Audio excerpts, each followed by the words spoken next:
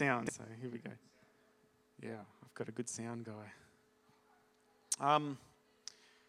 We're going to read the scripture for this morning. We're going to start in Matthew chapter 1, verses 18 to 25. Now the birth of Jesus took place in this way. When his mother Mary had been betrothed to Joseph, before they came together, she was found to be with child from the Holy Spirit. And her husband, Joseph, being a just man and unwilling to put her to shame, wanted to resolve the divorce quietly. But as he considered these things, behold, an angel of the Lord appeared to him in a dream, saying, Joseph, son of David, do not fear to take Mary as your wife, for that which is conceived in her is from the Holy Spirit. She will bear a son, and you shall call his name Jesus, for he will save his people from their sins. All this took place to fulfill what the Lord had spoken by the prophet. Behold, the virgin shall conceive and bear a son, and they shall call his name Emmanuel, which means God with us. When Joseph woke from his sleep, he did as the angel of the Lord commanded him. He took his wife, but knew her not until she had given birth to a son, and he called his name Jesus. Let's just pray one more time as we get into the word. Heavenly Father, we are here before your word. We wish to thank you for it, and we ask that you bless it to our hearts. May you help us to understand it and help us to apply it. In Jesus' name we pray. Amen. Now, has anyone ever heard the video game called Minecraft? Put your hand up if you heard the video game called Minecraft. All right. So keep your hand up if you have a child or children playing it. Yeah. Okay. Good. So do you know how I can get the kids off Minecraft? Any tips? No? All right. It doesn't work. Okay. So gadgets away. Good advice. Thanks. Okay. When they're about 50. All right. Or maybe not. I don't know. Well, for those who don't know about the video game Minecraft, it's an open-ended game where players decide what they want to do all by themselves. There are a few different modes. There is a creative mode where players can build whatever they want. There is a survival mode where players explore the world, mine its resources to feed, like there's animals in there. They've got resources to build a house and to defend themselves from any dangers out there. And then lastly, there's an online mode where players join together on the internet and they make up their own rules. So there are different ways to play the game. And as the title suggests, players mine resources and craft all sorts of things. So that's what it is, mine resources, craft things. And in case you're wondering, yes, Rowan and I are playing the game. As a matter of fact, sometimes, and only sometimes, I'm just playing the game so I can help Rowan when he needs it. Other times, well, you know how it is. It's an addictive game. I do play it myself. It's fun, actually. You know, I was a bit hesitant to play it because I think the 1990s graphics. I'm thinking, what kind of a game is this?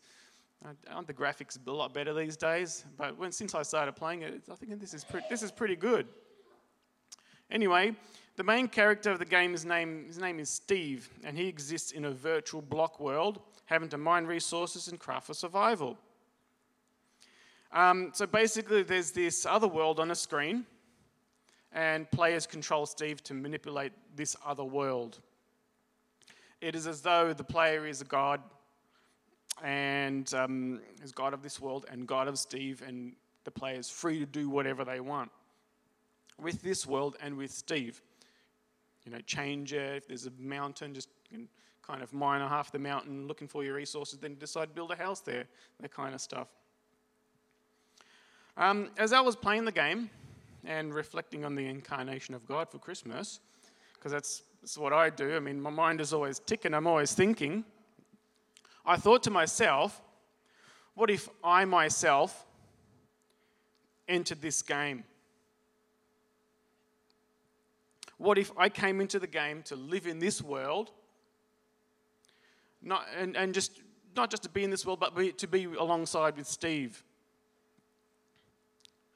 Why would I do that? These are the kind of questions. What if I went to the game? But why? What would be my reason? Why would I do it? I couldn't quite think of one. I mean, I'm just thinking, well, it's good to play, but why would I go into the game?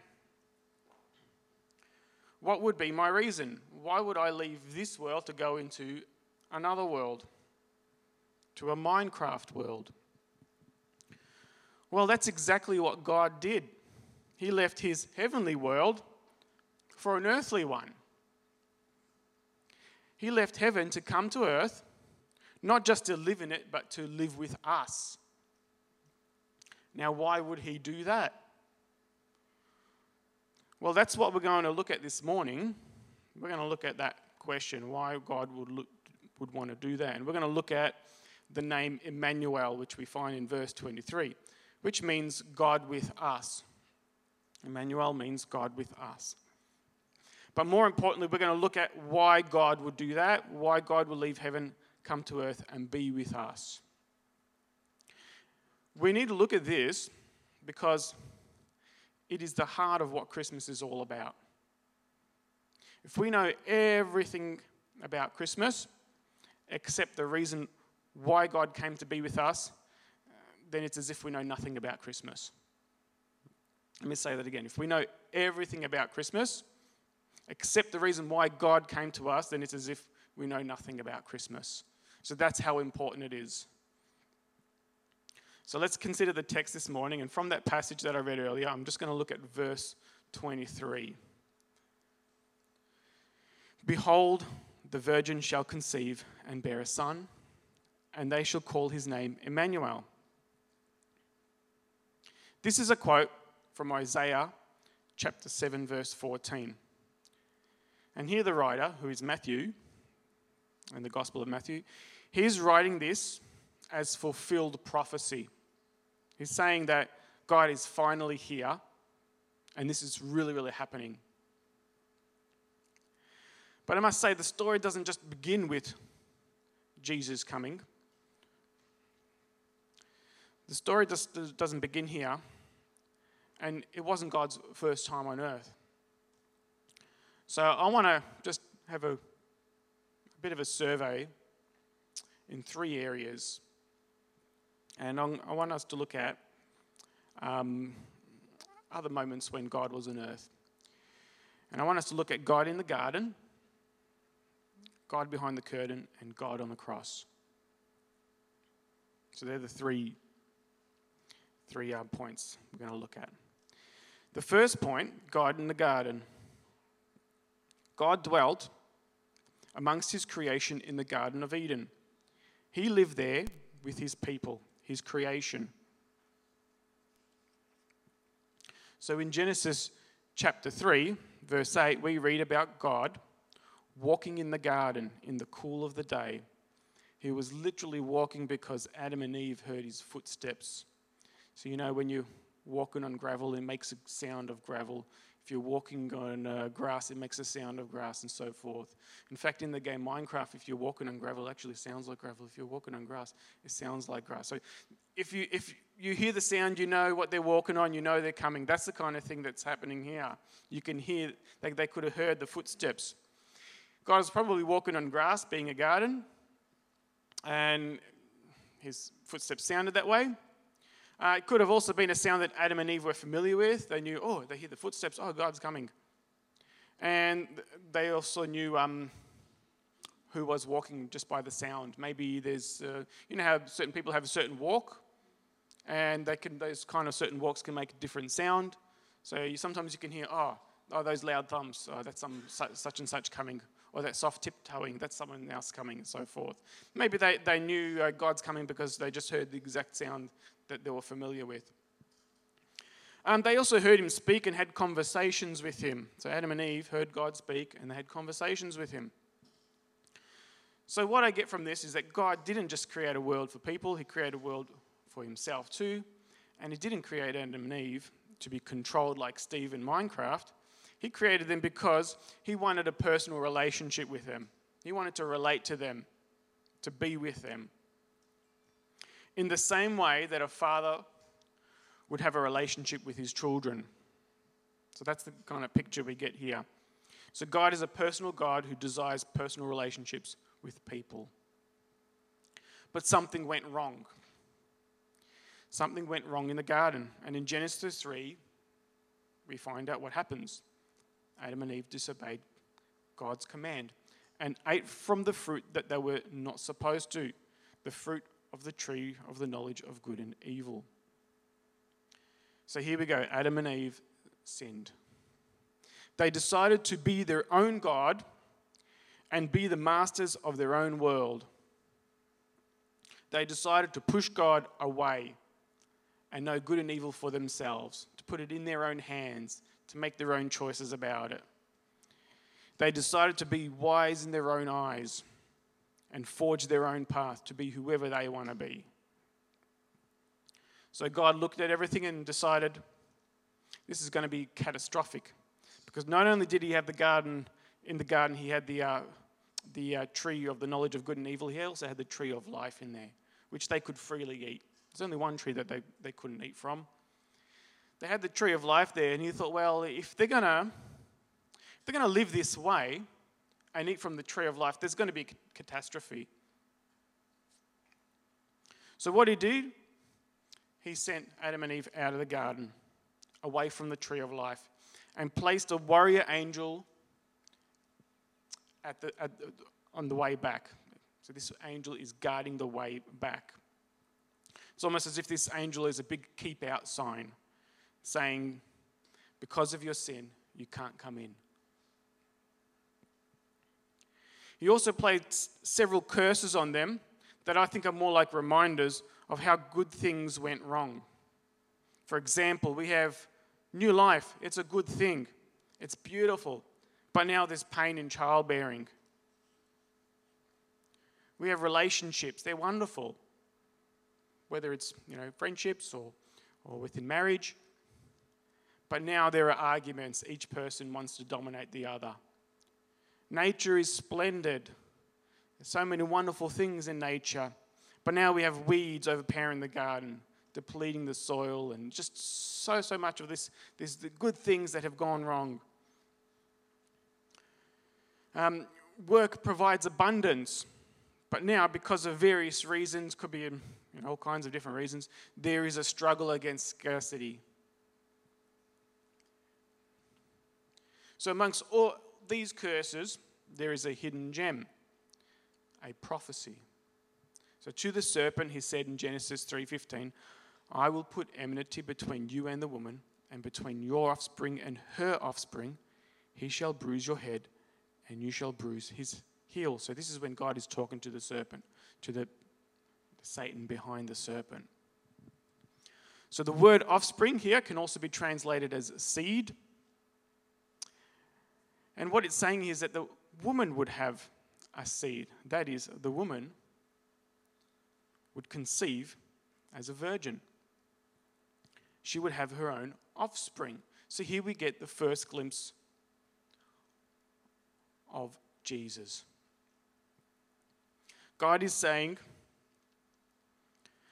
here that people have sinned and can no longer come to me. However, I will instead go to them. I will come to them as one of their own. Okay, so right from the very beginning, God promised that he will be with us. No matter how much we decide to push him away, he will still come to us. God still desires a relationship with his creation. Because of our sin, we can't go to him. However, he promised to come to us. The prophecy also states that the woman's seed would suffer a bruise on the heel while crushing the head of the serpent. And I use the word crushing because Rowan has a book called The Bigger Story.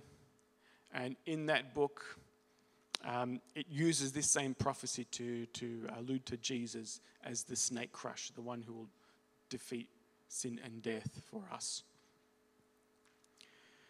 So this is where we find out why God desires to come to us. He desires to defeat the serpent and restore us back to him. So this brings me to my next point. God behind the curtain. He's not playing hide and seek. We don't need to look for him. What do I mean by curtain? Well, God dwelt amongst his people, not only in the garden, but in the temple within the most holy place. So there's a couple of verses that I was looking into. So in Exodus 26, verse 31, and 2 Chronicles chapter 3, verse 14, we learned that there was a veil. It was a big veil. It was blue, purple, and red. I use the word red because in Exodus it says scarlet. In Chronicles, 2 Chronicles, it says crimson, but they're all different types of red. So I'm just going to say blue, purple, and red. And on the curtain, there's worked into the curtain is a picture of a warrior angel. On this veil, there's a picture of a warrior angel. And this veil separates the holy place from the most holy place, where God is. It is, and because of the angels on there, it's like a big keep out sign. And this keep out sign says, because of your sin, you can't come in. It's also a reminder that he comes to us. He comes down into the most holy place. And once every year, it was instructed that the high priest of Israel would enter the most holy place and sprinkle blood on the mercy seat to make atonement on behalf of his people. He's saying, look, if you are going to come to me, something's going to happen that's going to make this possible. Before the high priest goes in to sprinkle on the mercy seat, he would make atonement for himself. Because the high priest had to do this every year, this atonement was not perfect. He always had to make a sacrifice for himself, so he's clean, and make one for his people, and then go in to sprinkle the blood. In fact, this atonement wasn't perfect, but it was more like a picture of one that will be perfect. So you see, when Adam and Eve sinned, they knew something went wrong, and they tried to cover it up themselves. They sewn some fig leaves together and says, this is how I'm going to cover up my problem. But then God said, no, I'm going to do it for you. And so what did God do? He gave them a picture of what it's going to look like. He sacrificed an animal, took the skin and said, here's how I'm going to do it. This is a picture of what's going to happen and how I'm going to do it.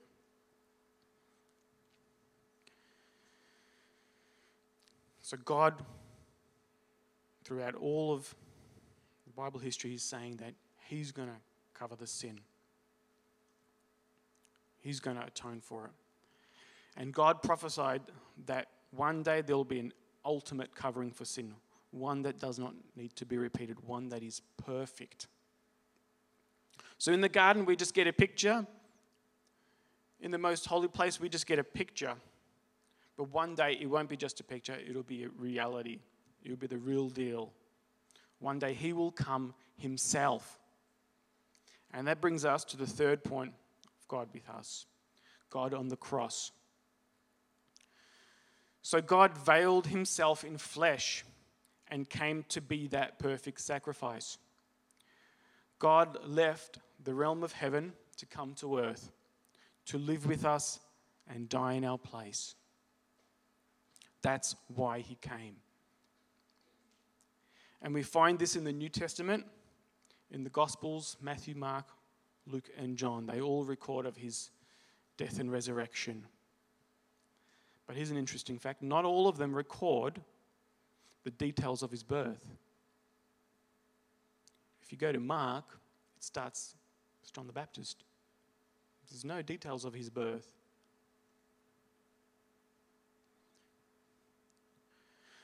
So not all the Gospels record the details of his birth, but they all record why he came.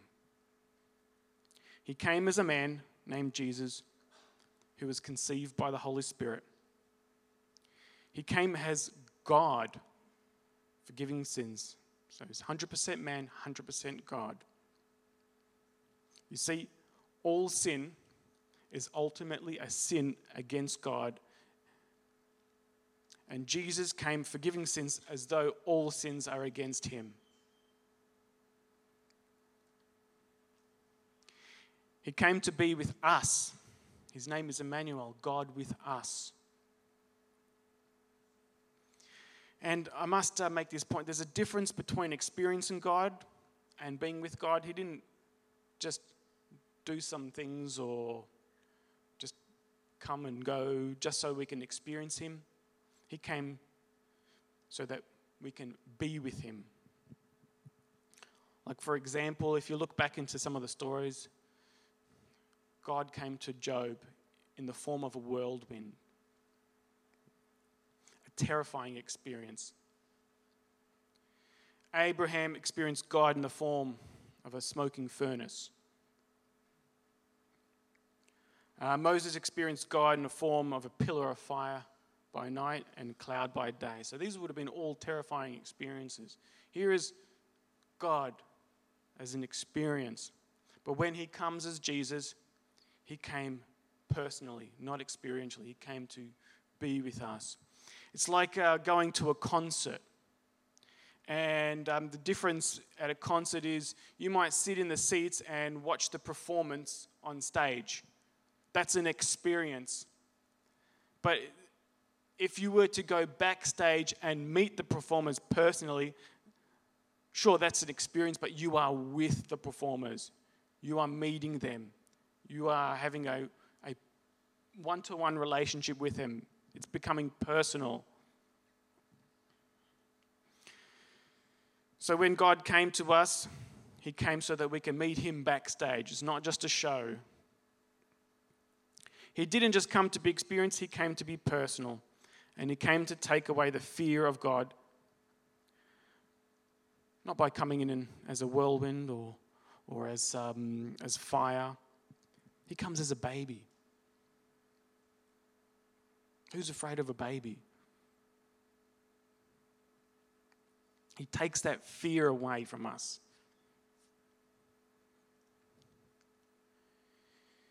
He came in the world like one of us. He grew up a person. He came to die in our place and take away the barrier of sin that is between us and God. He came to tear that veil down in the most holy place, allowing people to enter his presence. He came to remove the warrior angels guarding the way back to God, back to the garden. He came to move that away. Previously, God said, because of your sin, you can't come in. But now he says, because of what Jesus has done, you can now come in. And who does he come to be with? He comes to be with the outcasts, the sinners, the tax collectors, at his birth, the shepherds, the magi. Just not the elite, but the outcasts. He comes to people.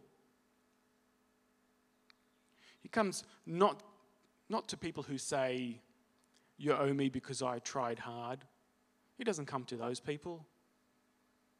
But he comes to people who say, you have no reason to accept me except on the basis of what Jesus has done.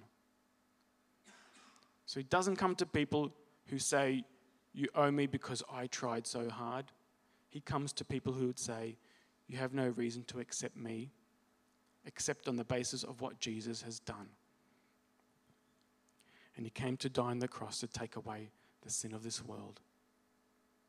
He came to give his life a ransom for many.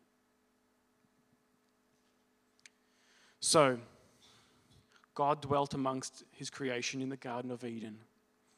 He lived there with his people, his creation. But because of sin, he removed people from the garden, put a big keep out sign up, and he promised that he would come to us. God dwelt amongst his people in the temple within the most holy place, behind the veil, which was another big keep out sign. He wouldn't let people in unless the people's sin was taken care of. In fact, he would only let one person in each year on behalf of everybody else, a picture of what God would do when he comes. So then God puts on flesh. He veils himself in flesh and came to be in this world, to be with us, and to be that perfect sacrifice for sin. He came into the world to die for our sins. And now, because of what Jesus has done, the keep out sign has been removed. This is ultimately what Christmas is all about. This is why God came to be with us. God came in this world to remove the barrier of sin so that all who believe can finally come in. Just kind of came out that way when I was writing it up. It does rhyme, but I think it's good on the tongue. God came into this world to remove the barrier of sin so that all who believe can finally come in.